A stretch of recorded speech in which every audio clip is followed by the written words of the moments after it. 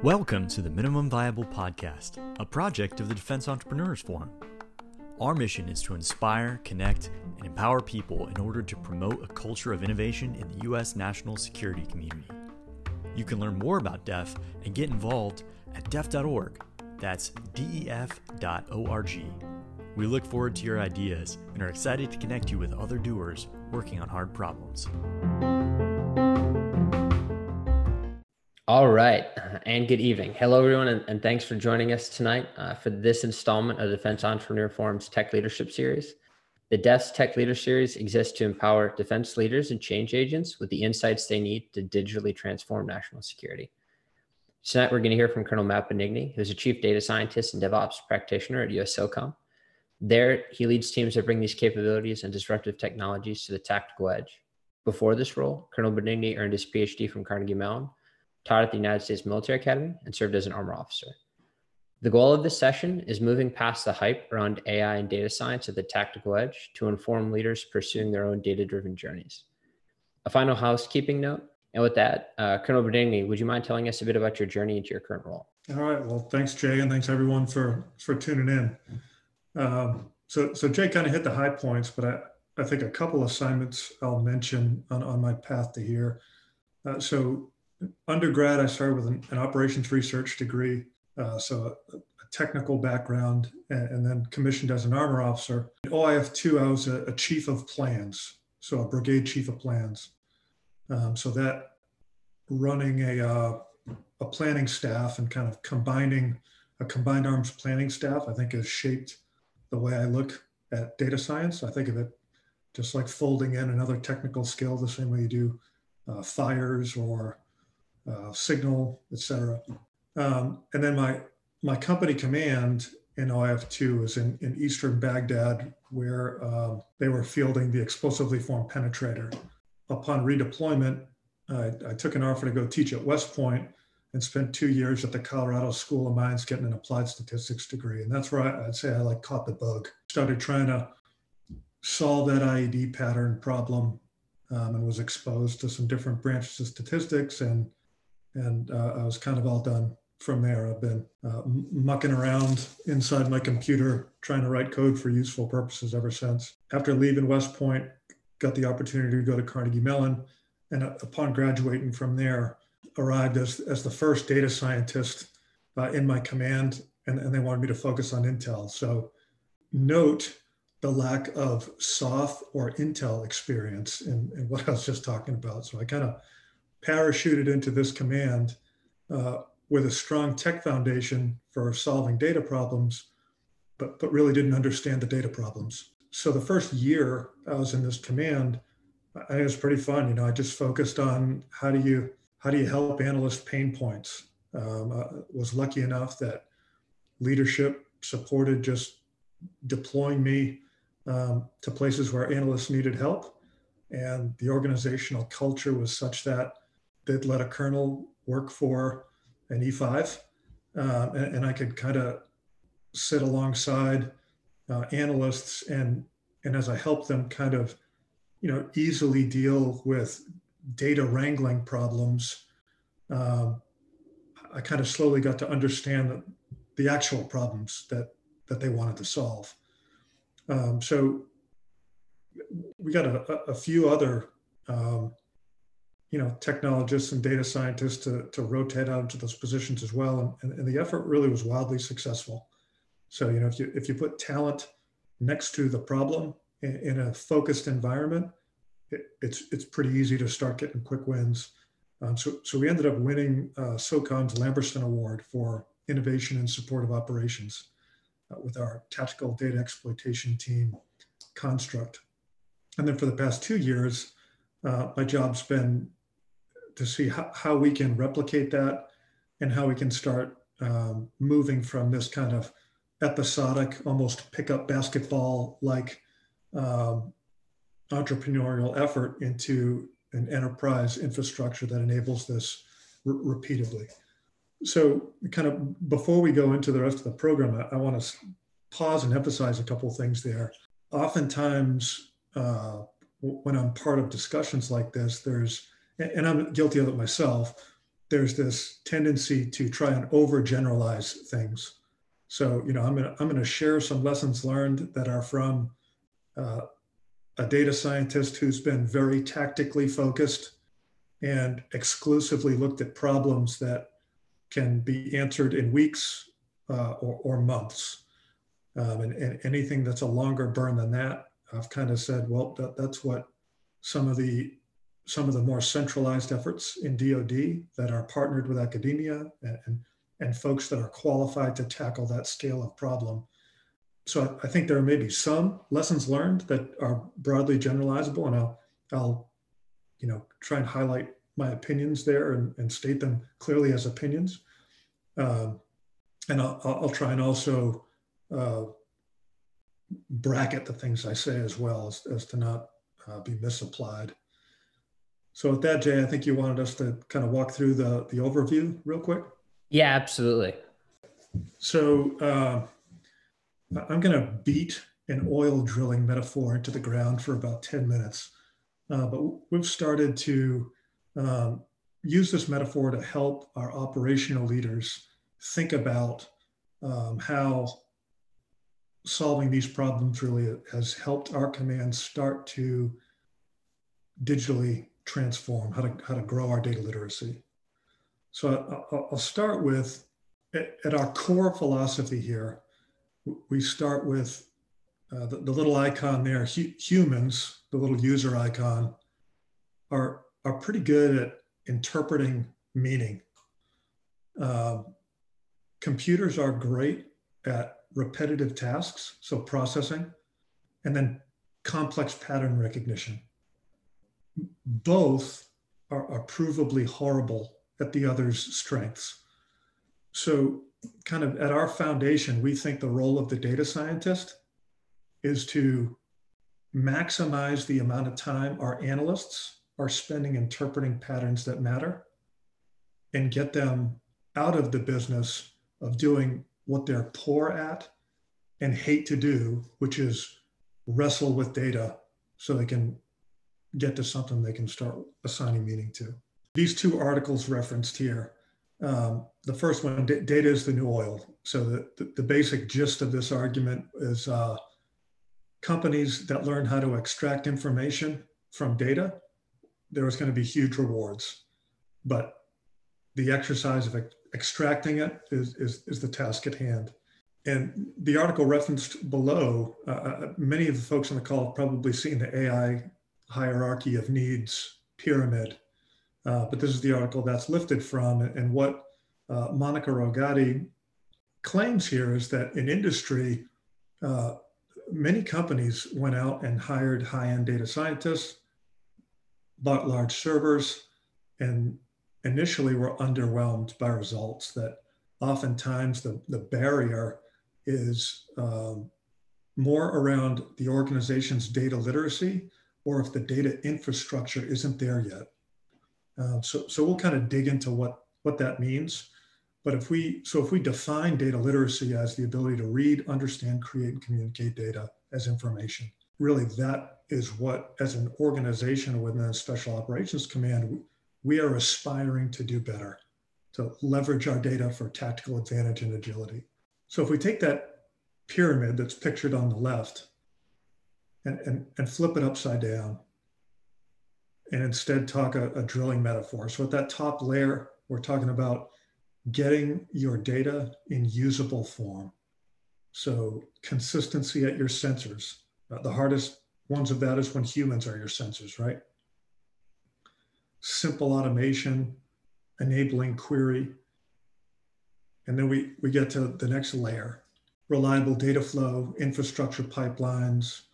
And once we get through that kind of basic functioning enterprise infrastructure, you're now allowing experimentation with simple methods like anomaly detection, metrics, analytics, so on and so forth.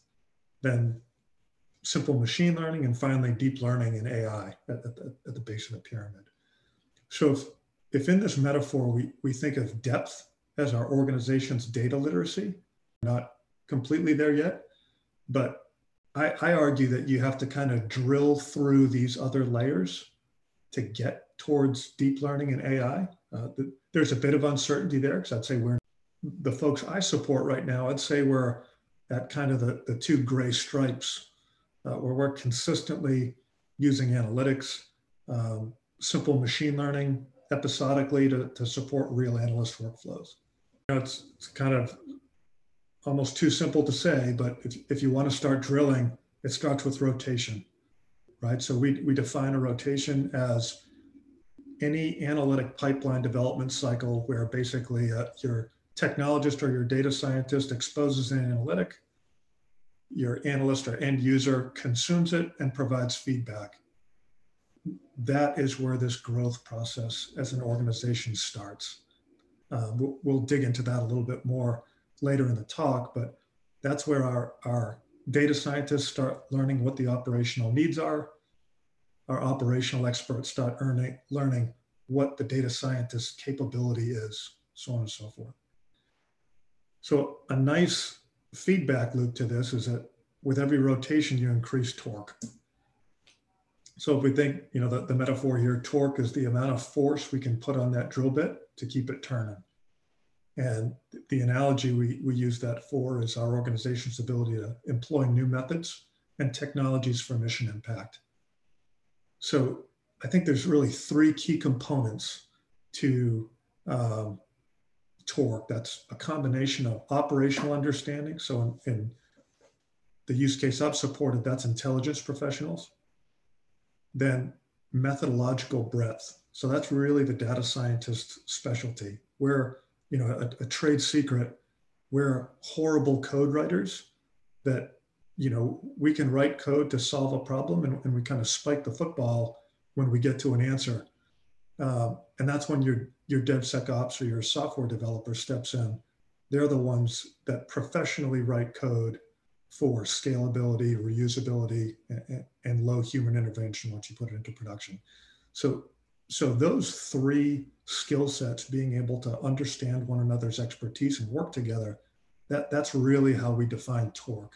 So that, again, the nice thing about this is if you're enforcing high standards, then with every rotation, you're increasing torque, because solving our own problems that matter, is kind of how we've grown our professional development and our organizational data literacy over the past few years.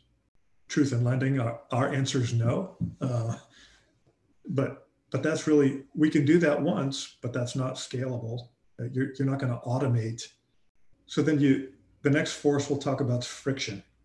So that's really like any wasted energy to get a rotation, right? So to walk through an analytic pipeline, clean the data, analyze it, surface a pattern, get that in front of an analyst, get the analyst's feedback. Wasted energy, think, if I had a nickel for every time I had someone say, hey, can you go data science our shared drive? And it's like this big ugly pile of PowerPoints, Word documents, and OneNotes that work out. So that's an example of friction. Access to tools and technologies. So if you have to spend 45 minutes setting up a Python environment every time a new person rotates into your organization, and helping them work through the idiosyncrasies of using Python or R on JWix, like that's friction, that's wasted energy. And then finally, one will draw out there the fourth bullet under key components, barriers to knowledge sharing. So that's something I think we're, in the Department of Defense anyways, kind of underinvested in. The ability to kind of write up sound work and have it easily searchable and usable by others is something that we're interested in and kind of iterating at right now. So the takeaway at the bottom is that these friction costs, I think, are much higher than most people realize, because it's really leveling out your learning curve, which you don't want to do, right? So with every investment we make that makes it easier for our Intel professionals, developers, and data scientists to iterate with one another, that's growing our organization's understanding, our ability to generate torque, and getting us down towards deep learning and AI in that pyramid. So just to dig a little bit deeper onto the infrastructure side of things. So this diagram here is partially stolen from a colleague in the AI task force, Lieutenant Colonel Isaac Faber. They're working on a project to build a data science environment right now. And we've kind of worked on similar infrastructure. So one of the things we've started to do within our command is try to get leaders to think about any analytic in the form of a pipeline. So at Carnegie Mellon, when they teach a data pipelines course, they basically teach phases of the pipeline. So we've kind of robbed from that doctrine and then rubbed some camo stick on it and used some parlance that intelligence professionals are a bit more familiar with, just the PED doctrine, right? So the columns in this diagram represent the phases. So first phase, collection, where the goal at the bottom there is to have your data accessible. Next phase, processing.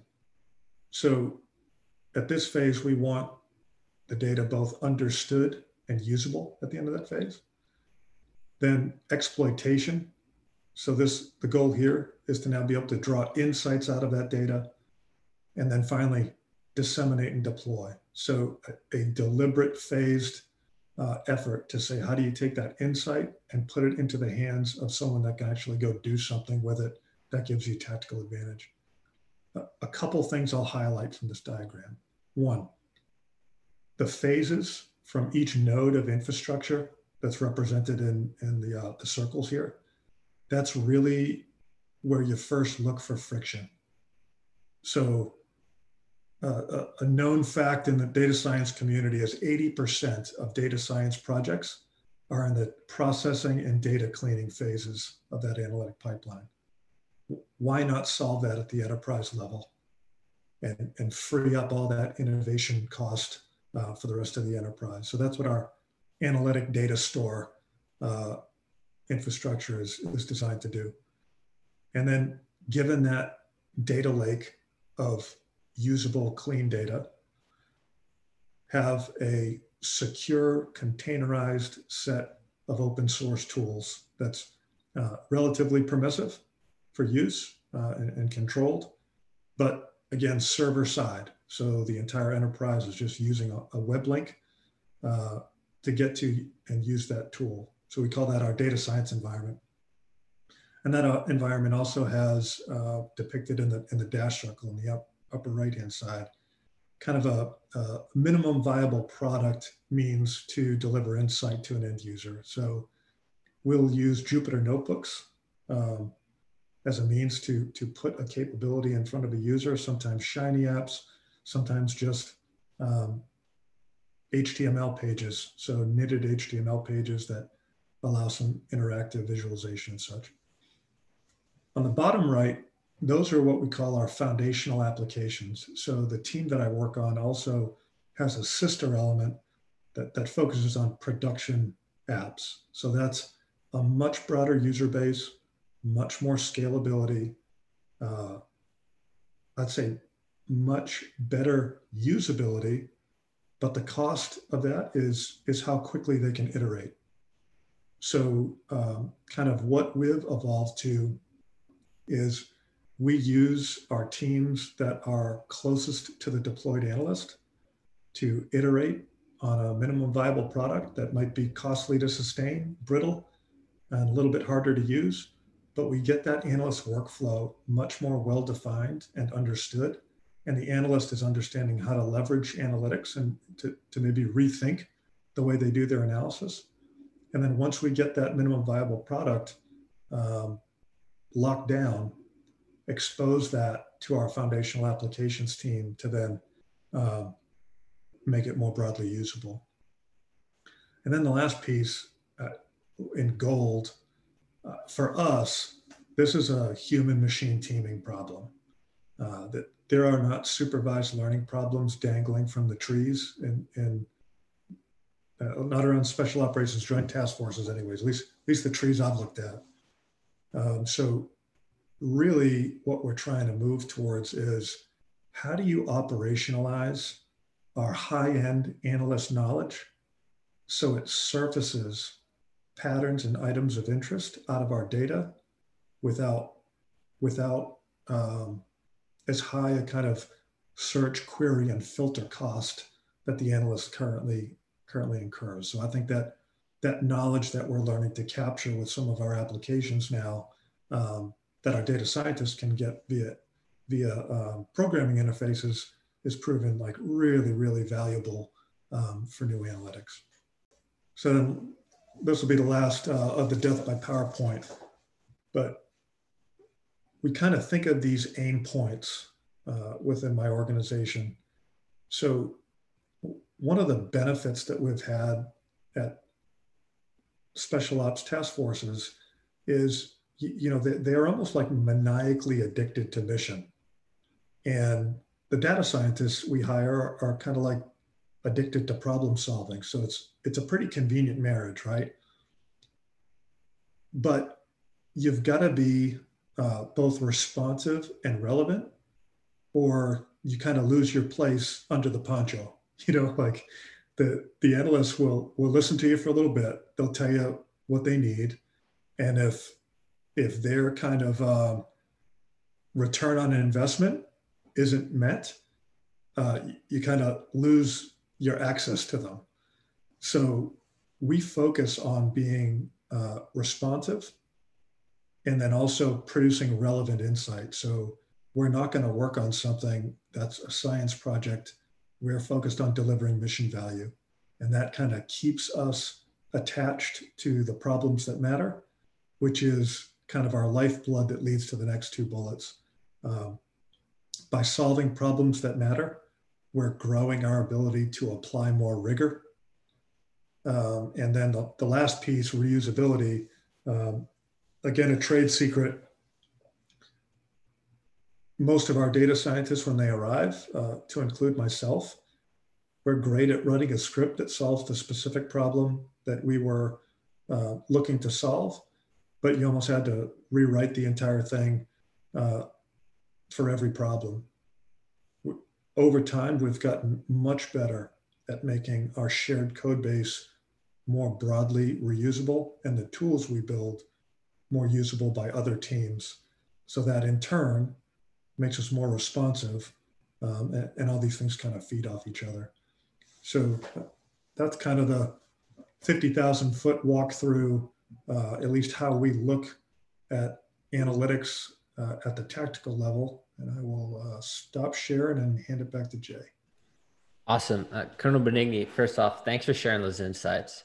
As we transition from a more conceptual conversation to perhaps more tangible examples, could you give us some opportunities where you have deployed these technologies with those task forces, especially on incorporating those new methods into existing problem sets, challenges, and workflows? To use your parlance, how did you help generate rotation? Yeah, sure. So early on, one of my first deployments, we did a trip with Chris Lynch from Defense Digital Services. So for those of you that haven't heard of Chris, he worked at the White House. It was like the stereotypical techie. He showed up in he's an SES, showed up in a hoodie and skinny jeans. And we went on a trip with him. And he started out, he said, I don't want to see PowerPoints. And I thought that was like part of the techie shtick, yeah, I get it. You don't like slides. But he really spent the majority of his time sitting next to users on the floor to truly understand what they were doing. He didn't want to hear what leaders thought they were doing. He wanted to sit there and observe their problems. And that really struck me. So we kind of started with this idea that data science is a team sport. And what like I quickly gained an appreciation for was how complex intelligence analysis is, right? Like when I sit in certain sections of the jock floor and watch a senior intel analyst, uh, stress test his team, my takeaway is if I wanted to be good at this, I had to start like 3 years ago, right? So we had an Army ORSA come out. His name was Major Neil Kester. Neil was about halfway through with his distance learning master's at Johns Hopkins. And he came out and we put him on a team that helps work with captured enemy material from the battlefield. So, and we used the Chris Lynch model, right? We put him right next to the analyst. E6 Rose, who is the SIA, we said, Rose, in week 1, Neil is one of your PFCs. Just put him to work so he truly understands the problem.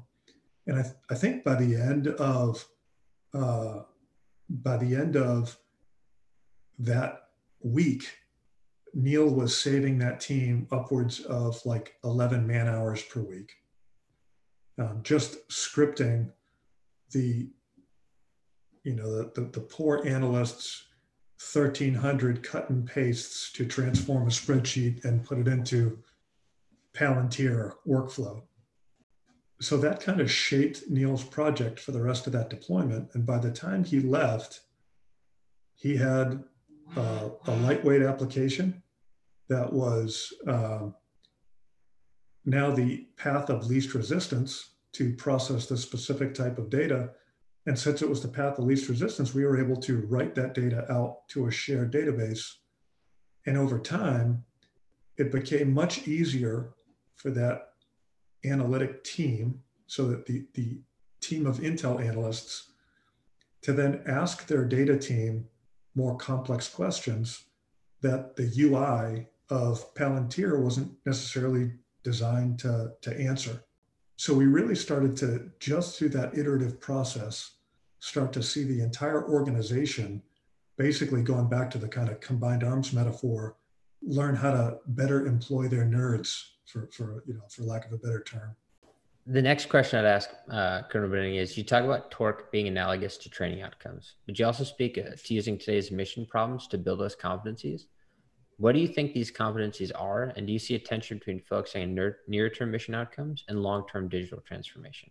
So one of the things we say is mastery requires repetition and progression. So, we look for opportunities to use today's problems to grow our technical depth. I remember as a young armor officer, now General Abrams was my battalion commander. And whenever our unit went to the field, the talk went with it. And that talk jumped like every 2 or 3 days, whether they needed to or not. And it was just an example of him as a great trainer using every chance he got to get repetitions that were valuable to the team. So we try and do that with our current pain points and mission focused problems. I think we often hear this kind of almost an unstated procurement mindset around data science, where there's this unstated theory that, like, if we buy the right tool or get the right individual, poof, we'll have data science. And I think that's patently false, that it's about incorporating this new type of expertise and manning, training, and equipping your organization to use it effectively so you can dynamically leverage data. So we say we use far-sighted focus on today's problems. Back to that Traven story was the name of the application that ORSA built.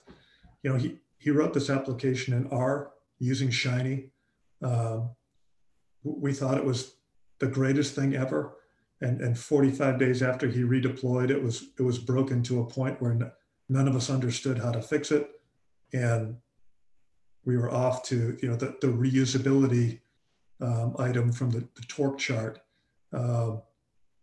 was a hard lesson learned, right?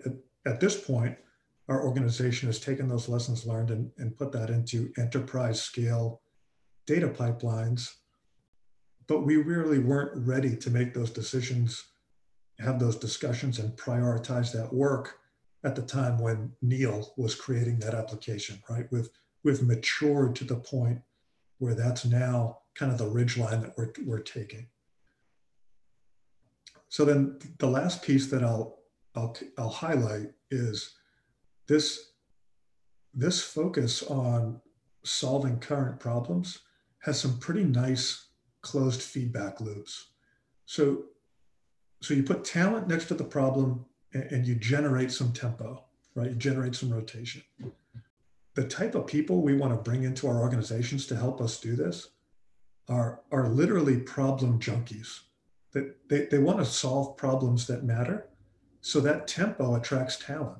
Like, we've been able to recruit some absolutely incredible technical talent because the problem solving environment's becoming more attractive.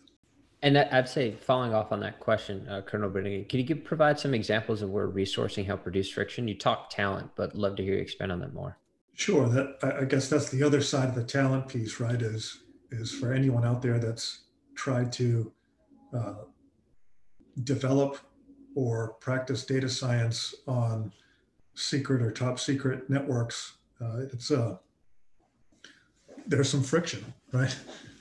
So, I'd say our infrastructure over time has matured quite a bit, and hats off to the intelligence community. If you get a chance to leverage some of their lessons learned, they've been at this for a while. They've taken the mindset of solving their own problems. And a lot of the work we've been able to do in the intelligence realm is because of that foundation laid by the intelligence community that's accessible on these high side networks. So I'd say, in terms of reducing friction, so letting our technologists deliver more impact, which makes it more attractive, but also letting our customers or our operational intel professionals receive more product, give more feedback, and really they're the ones that are driving the innovation. They're the ones employing this asset. So we've really got two goals. The first is to maximize the time our analysts spend assigning meaning to important patterns. And then the second, minimize the time or cost it takes to surface an analytic, right? As we break that down, just the return we get kind of per calorie of energy just gets much higher, right? So examples of friction. We did the Can You Data Science My Share Drive, right? Like, data practices at the deployed edge. We spend a lot of time trying to unmess poor data hygiene at the point of capture. Fixing data pipelines, that's another one. If we had a nickel for every weekend coming in because someone changed a share folder, there's no real learning value in that when you do it repeatedly. Burning disks to transfer things from one network to another, not scalable, or so those are just a few examples. And then finally, I'll add one last goal: buying down the cost of sharing workflows laterally. So we talked about kind of knowledge sharing earlier. Being able to recreate the environment that the data science community enjoys on the internet, where people broadly share tutorials, that's something we can leverage within the Department of Defense and the IC, because most of our folks, when they do great work, they're not incentivized to make it proprietary and turn it for profit. They just want other people to use it and deliver value. So our infrastructure is also focused on that as well. And I'd say following off that question, you're talking about some of the skills at potentially the data science operator level. Can you share some of the competencies you think leaders need to understand in this environment? That's the $1 million question in our command right now. That our commanding general is asking myself and a few colleagues on our team to really start helping them understand what is data literacy, and how do we get our kind of 05 and above leaders to understand those core concepts that they need. So we're into the uncertain Matt theory portion, right? Don't take as gospel. But one, I'd say the cost of manually curated pipelines is extremely high. So I'll tell you a quick story. At one deployed task force, there's an evolving kind of indirect threat that had this sergeant major's soldiers, in body armor in the chow hall, right? And he came into one of our deployed data teams and said, hey, if someone called me tomorrow and said, which widget do you want 10 more of? I could not answer that question, because every time I report on this specific type of threat, it's via email and spreadsheets. So for us, I mean, that was a watershed moment, right? When your operations sergeant major is coming to the realization that using email and Excel for information management is carrying too high of a tactical cost. Like, to me, that was a big deal. That was an indicator that organizationally we were starting to transform. That understanding is not broad enough yet. There's still a lot of friction that we fight that is manually induced.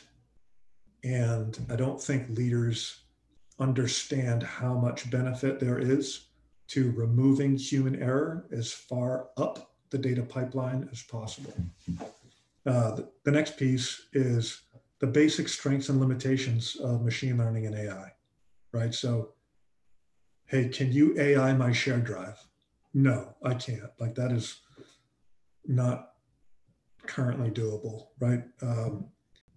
A lot of times, NLP workflows are another great example. Folks will always say, I want you to, detect which one of these things I should read. And then you'll put a hefty amount of man hours into it, show it to the customer, and they'll go, meh, because it's still too noisy, But understand the difference between a supervised and unsupervised learning problem and the kind of condition your data needs to be in to do that successfully. And I think once they understand that, number 3 is that the power of aggregate data. Certain data types are extremely powerful when you can aggregate them. And then lastly, the understanding of, agile, CI/CD, DevSecOps. Those are very real, important terms that I think need to be broadly understood by our operational leaders, but are probably buzzwords in most cases. So those 4 things. And I think that question actually lends itself to a good next question, which is from like the individual military leader, emerging soldier and military personnel side, how can they best prepare to become digitally enabled warriors? Remember, this is from the perspective of the technologist, right? So, I mean, I was allergic to school most of my life, but then something happened and I changed. So I'd say to start, laying a foundation in our education and onboarding pipelines. So, engineering has long been an emphasis in our commissioning programs. At this point, I'm biased, but I'd argue that software and data engineering and analytics are probably just as relevant as the anatomy of a suspension bridge to my wartime efforts, but also require similar technical problem solving constructs. So I think baking data competency into our commissioning programs would probably be a shrewd investment. And the next piece, I think, again, taking a far-sighted look at our garrison information problems. Back in my day, which is, like circa 2005, the last time I was in a dang battalion orderly room, but I used the chemo example, right? Like everybody felt bad for the chemo. He spent like 3 weeks worth of manning hours per week managing deployment statistics in this disgusting Excel spreadsheet that was like inaccurate, and he'd think he was done, and some company commander at 1600 on Friday emails him one last copy. I'm sure if that's not still the use case du jour, there's plenty of problems out there that we can use to start to get more competent use, where we decouple our data layer from our presentation layer, where we start to have a healthy disgust with manual, repetitive information management. Two last pieces. Right now for me, a huge portion, so I'm going to give you one caveat. So there's this thing in data science called the data science imposter syndrome. It's like a real thing. You can Google it. So data science is this field that is, impossibly broad. And most of us that wear the title of data scientist have, true depth and expertise in like a 200-meter swath of this 3-mile wide field. So the odds are, when you're having a conversation with another data scientist, when they're talking, you're like, oh my gosh, I don't know anything about what this guy's talking. Like I'm just hanging on with white knuckles, right? And within the field, that's this kind of accepted thing. And you just kind of grow to understand that, okay, he feels the same way as me when I'm talking. And the same holds true when you start to blend development teams with your data science teams, because whenever the other side's talking, the other side's, oh my gosh. So one of the ways I lead in this space, and then also it's my continued education, is I prioritize point-to-point meetings. So it is rare that with a meeting with more than 5 people in the room, you're going to talk about a technical solution at the level of detail that's needed to be useful. So I set aside one day a week where I just fill point-to-point meetings with my technologists. And it's part me understanding where the friction points are that help frame advocacy of whether it's infrastructure or resources. But in the process, I get to learn other elements of technology that are important in getting analytics out into production. So it's kind of my way of putting my continued education on the backs of my subordinates. So then finally, writing. That is my favorite teacher at Carnegie Mellon said, writing is nature's way of telling you how fuzzy your thinking is. So the exercise of writing up workflows such that other people can understand them is a deliberate way we upskill our technologists within my organization. I think the same could hold true for operational leaders in trying to go through the exercise of writing up what they are asking for to a level where another human being can understand it, right? Because until you can do that, I'd argue you don't understand the problem you're asking your technologist to solve. And just the exercise of doing that, at least in some cases, would help you get to the point where your requests from your technologists are more well framed to get better results. Those are super helpful, Colonel Benigni. And I think they go to the next question, which is, over the last 2 years, we've seen a ton of growth within the defense ecosystem when it comes to AI and tech. You've got the JAIC, you've got the Army Software Factory. How do you see the force's digital literacy changing over the next 5 years? I'm optimistic.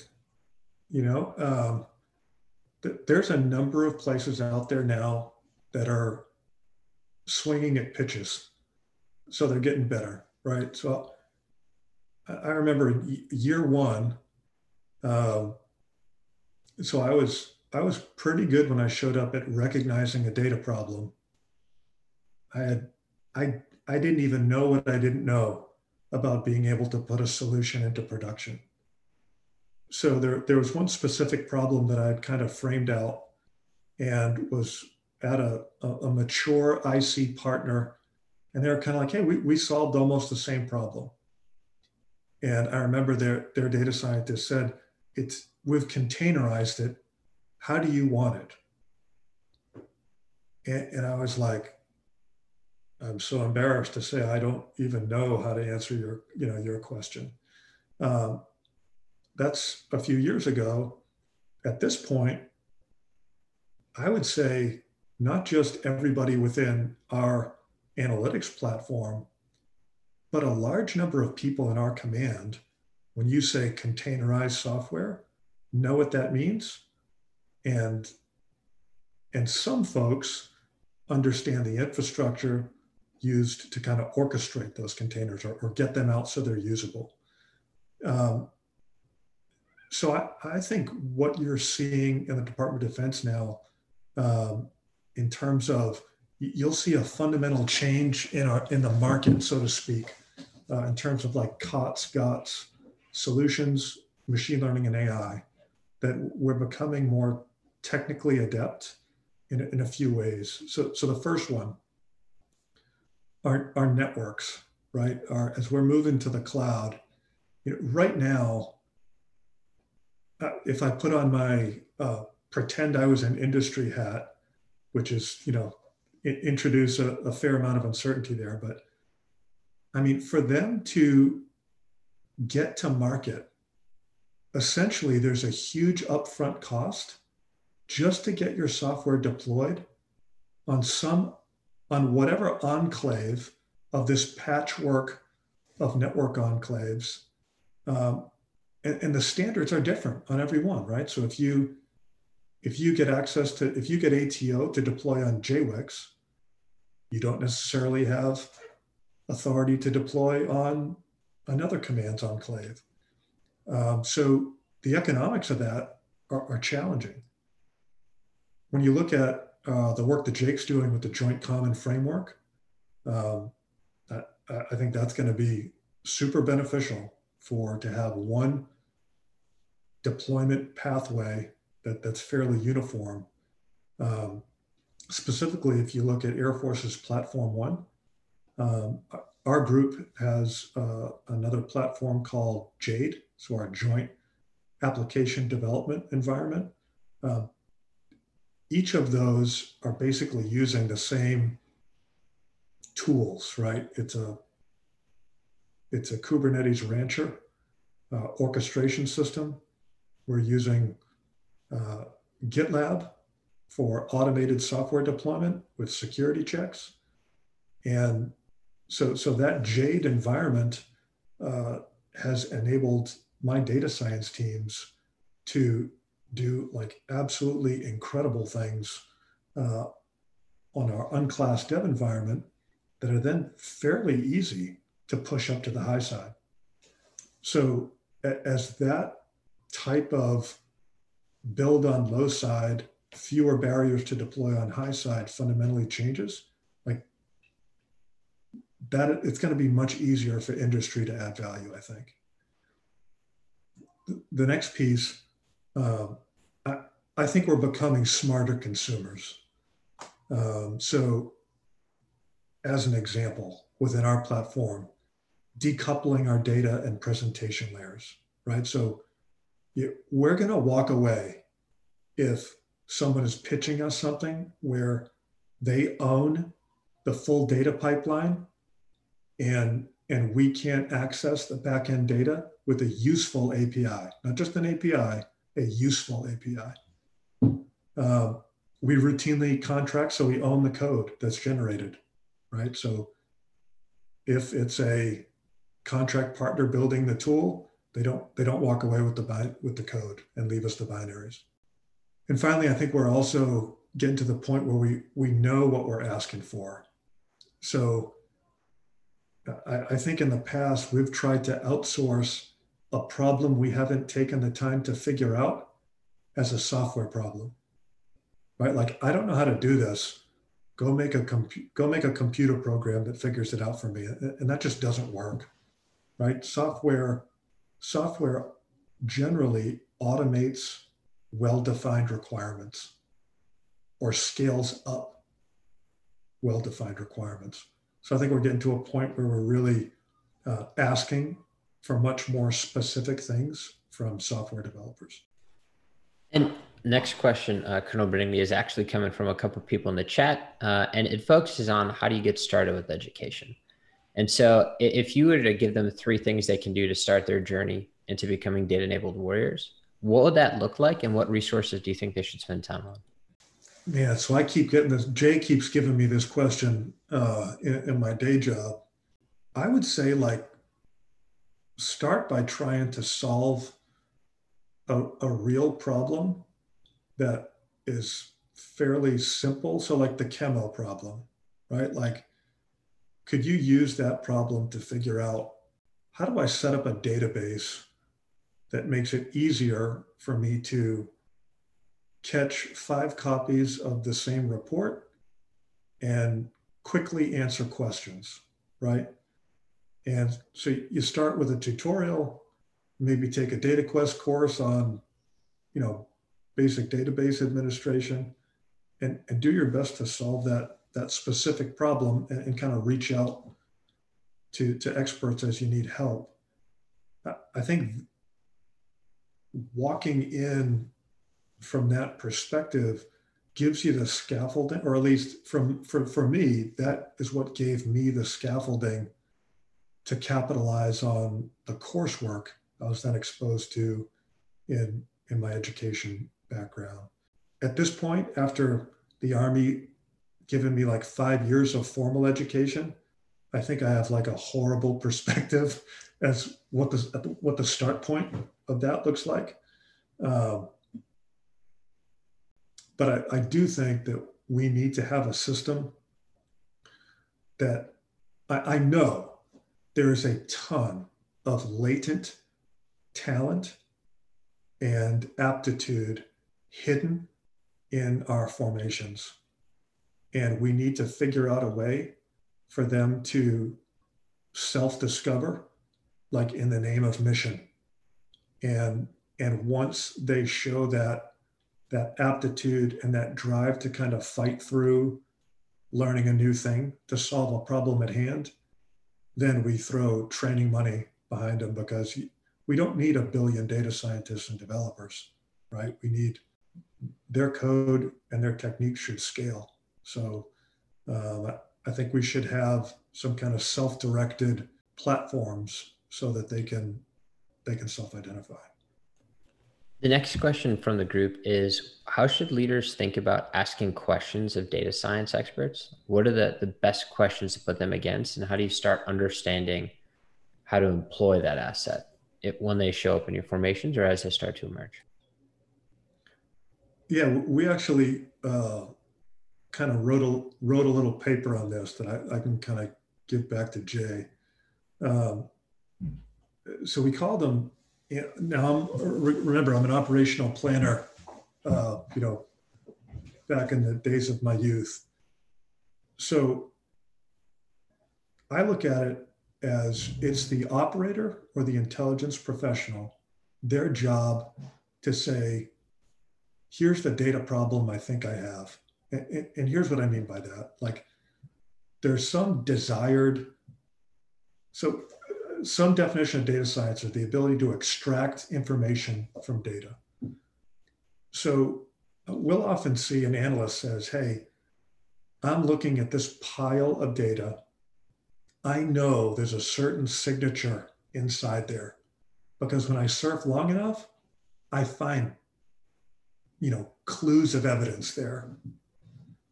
And when they can define, I'm trying to find a pattern that looks like this from this data source, that's kind of your part of the contract. Then your data scientist can say, okay, for the kind of thing you're trying to pull out of there. So you're trying to pull out, all Twitter users that are interested in ISIS. Here's the techniques we've used. Here's the kind of results you can expect. Is that realistic expectation? Does that answer your need?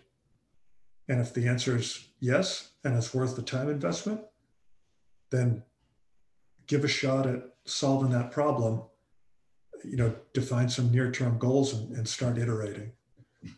And through that iteration, what we've found is that is how our Intel professionals have learned to ask better questions that our data scientists would really never learn to ask, right? Because they kind of we don't understand exactly what the analyst is chasing. The next question I'd ask from the chat again is, for units that don't have a ton of resources but want to move towards this, A, what do you see as the most cost-effective ways to reduce friction? And B, what do you see as the most approachable first step on this journey that even without external enablers like a PhD data scientist, they can pursue? I think there's a few. I'm going to answer a slightly different question first. And then if I fail to get back onto the X, make me walk back on there. There's a few things that are just our blanket rules in this space. We all underestimate the complexity of these tasks at the outset. I mean, like I still do. And you really have to make an effort to bite off things that are tractable problems, right? That are maybe just outside your reach, but solvable. So to start solving problems is pretty cheap. A little open source software, a pile of data, and be better next week than you are today. Where I think we routinely go wrong is to start at too high of an aim point. So what do I mean by that? I see us oftentimes in the Department of Defense trying to scale, be a startup at scale, right? So we're going to do we're going to launch a software effort, and we're going to be an enterprise solution that pleases everyone and scales to whatever number of users, right? Even though we've never done this before. That's infinitely harder than starting with a specific tool that solves a specific problem for a specific user. Let's say that's where you start. I'd say that actually lends itself well to another question, which is, as we think about standardizing data at the enterprise level, one of the questions that came up was, how do you think a lot of the data strategies and policies that have been written so far in the national security community are doing? And do you think that they're really enforceable? Or what elements do you think we need to emphasize as units from the DoD on down start to generate their own data strategies and data policies? All right, so I'm going to be painfully honest. Now, remember, I've been a tactical data scientist, right? So I've lived poor work-life balance for 3.5 years to try and help us kind of learn at the micro level. So I've read a few data strategies, but not all of them. Of the early ones that I read, I would leave them saying, how has this changed my life? There wasn't much tractable kind of meat, do this, don't do this, get this done by in them. And I guess I understand that a strategic document isn't an action plan, but we're kind of new to this data fundamentals business. And I think we really have to start getting at what are the specific standards okay, so if you want a data strategy, what data does that apply to? Because you're not going to apply, it doesn't apply to your share drive, Jay, right? Like, so does this apply to our contracting data within the J8? Okay, then what are the standards with that? How are we going to track contracts? Is Excel acceptable? If it is, there's a cost in terms of how dynamic you can be and how you analyze and how you surface insights from it. So, we're starting to think about updating our data strategy and walking through for each data type, who's in charge of governance, right? To me, that's a staff code directorate level function on behalf of the commander. Then who's in charge of stewardship, right? So your IT professionals are in charge of automating compliance, transport, warehousing, and life cycling of that data. But it's your governance that's laying out the rules for them to be able to do it. And then lastly, consumption. There has to be a deliberate effort to understand how that data is supposed to be consumed. And all three of those functions have to be transparent with one another and team up to execute that strategy properly. That's not unique to DoD. When you start reading kind of enterprise data management literature, like different flavors of those three components are always part of the solution. The next question kind of builds a little bit of a strategic flair, but feel free to pivot this to the tactical level if it's your preference. What applications of AI are you most excited about? And where do you think that the Joint Chiefs can best secure a competitive advantage for the national security ecosystem applying these technologies?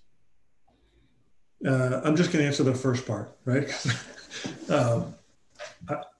I'm most excited about this idea of human machine teaming, and specifically within the intelligence community. Like, we've got a pretty strong intel machine. We can, within the fighting force as well, we can collect data well. We're getting better at moving data. We're decent at searching data. But at this point, oftentimes when you hit a search result, we kind of give our analyst a big data problem. Where I think we're behind is being able to use what that analyst kind of puts aside. Essentially, whenever an analyst saves something, they're tagging it as relevant. And it's very similar to the problem that like Facebook and Pinterest face. So basically, Facebook and Pinterest constantly record what you're doing in their platform and then take all your markers from your web traffic when you arrive. And they say, what is interesting to this person so I can keep them in the platform? That's a very close problem to, given what this intelligence analyst has tagged and included in this project, in the vast resources of data out there, what other objects would likely be of interest to them. So it's almost this like self-directing recommendation engine that allows the analyst to take a much better advantage of that ecosystem out there. But I think we're not quite there yet in terms of instrumenting our applications to record those kind of latent signals from our end user. A question from another one of the guests was, when you think about the average maneuver formation, where do you see the most impactful introduction of AI and ML in the near term, or kind of currently how we understand those maneuver formations? And then what can an infantry company commander do today to help get his formation one step closer to that vision? So this is what I actually think quite a bit about. I think back to my days as an armor officer, and you'd look at a given piece of terrain, and there's probably like 15 or 20 permutations in a heavy fight of how you'd fight that piece of terrain or how you'd defend it. And then the process of battle tracking is like this inherently Bayesian process, right? Where your elements are returning information that lead to commanders making a decision to kind of change the outcome on the battlefield over time. I would think that we would be able to get to a point where we can kind of, in the staff planning process, define that Bayesian model that kind of helps our reporting queue up decisions for our commander in a more efficient and an informed way. But I'd take that with a huge grain of salt because it's a little far out there. What do you think defense leaders should spend more time thinking about? Or what question do you think most defense leaders should be asking themselves that they might not be yet in this space? I think they should be thinking about, instead of AI and ML, time to market for a new idea or analytic workflow, right? So I would love for them to measure, here's a new tool. How long does it take you to get into production across the force? Because I think the algorithms and techniques we're talking about right now, on the tempo we're at right now, by the time we could get them into production on the battlefield, they'll be out of date. The real problem at hand is how do you deploy software or algorithms in days, if not hours? That's like the real problem at hand. And when we solve that problem, then we're actually untrapping a lot of that learning and that rotation and torque and all those things we were talking about earlier. Like that's the bottleneck right now.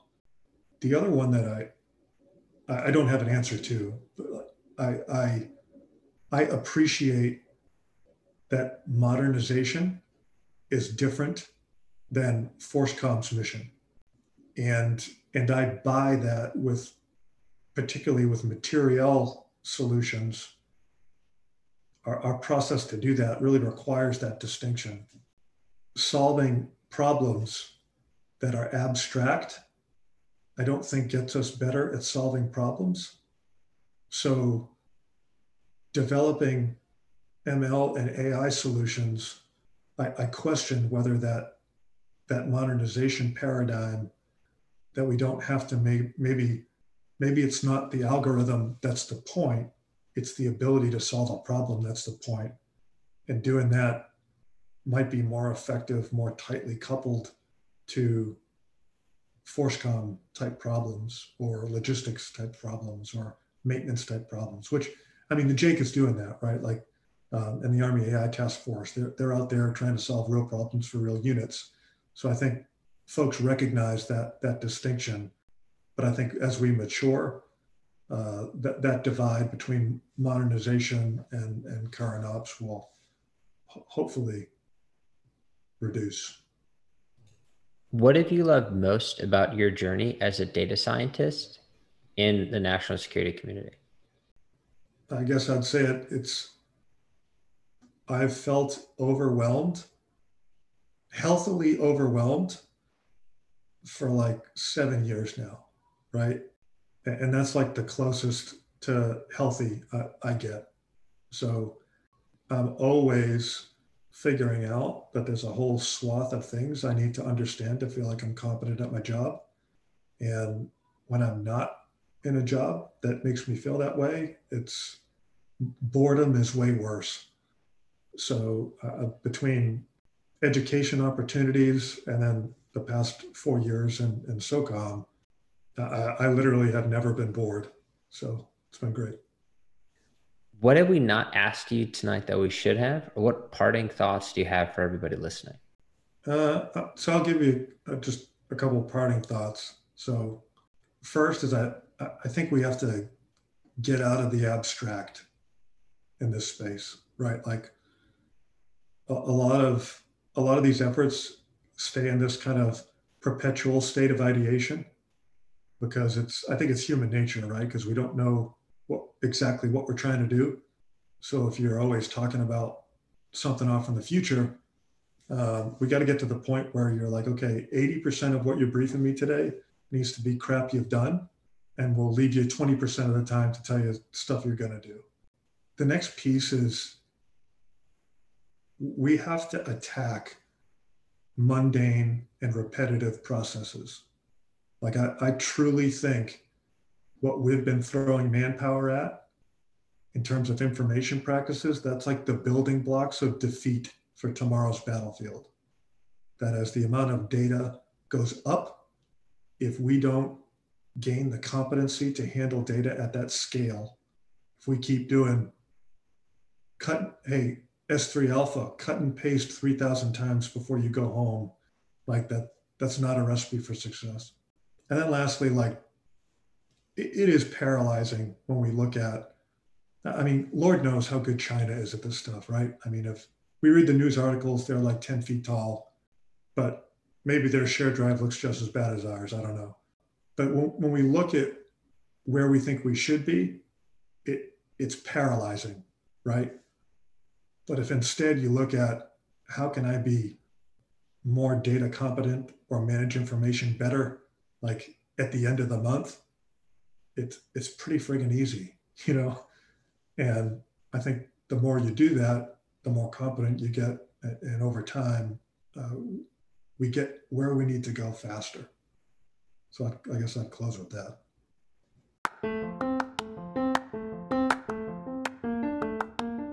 Thanks for taking the time to listen. We love ideas and feedback, so feel free to send your thoughts to hello@def.org.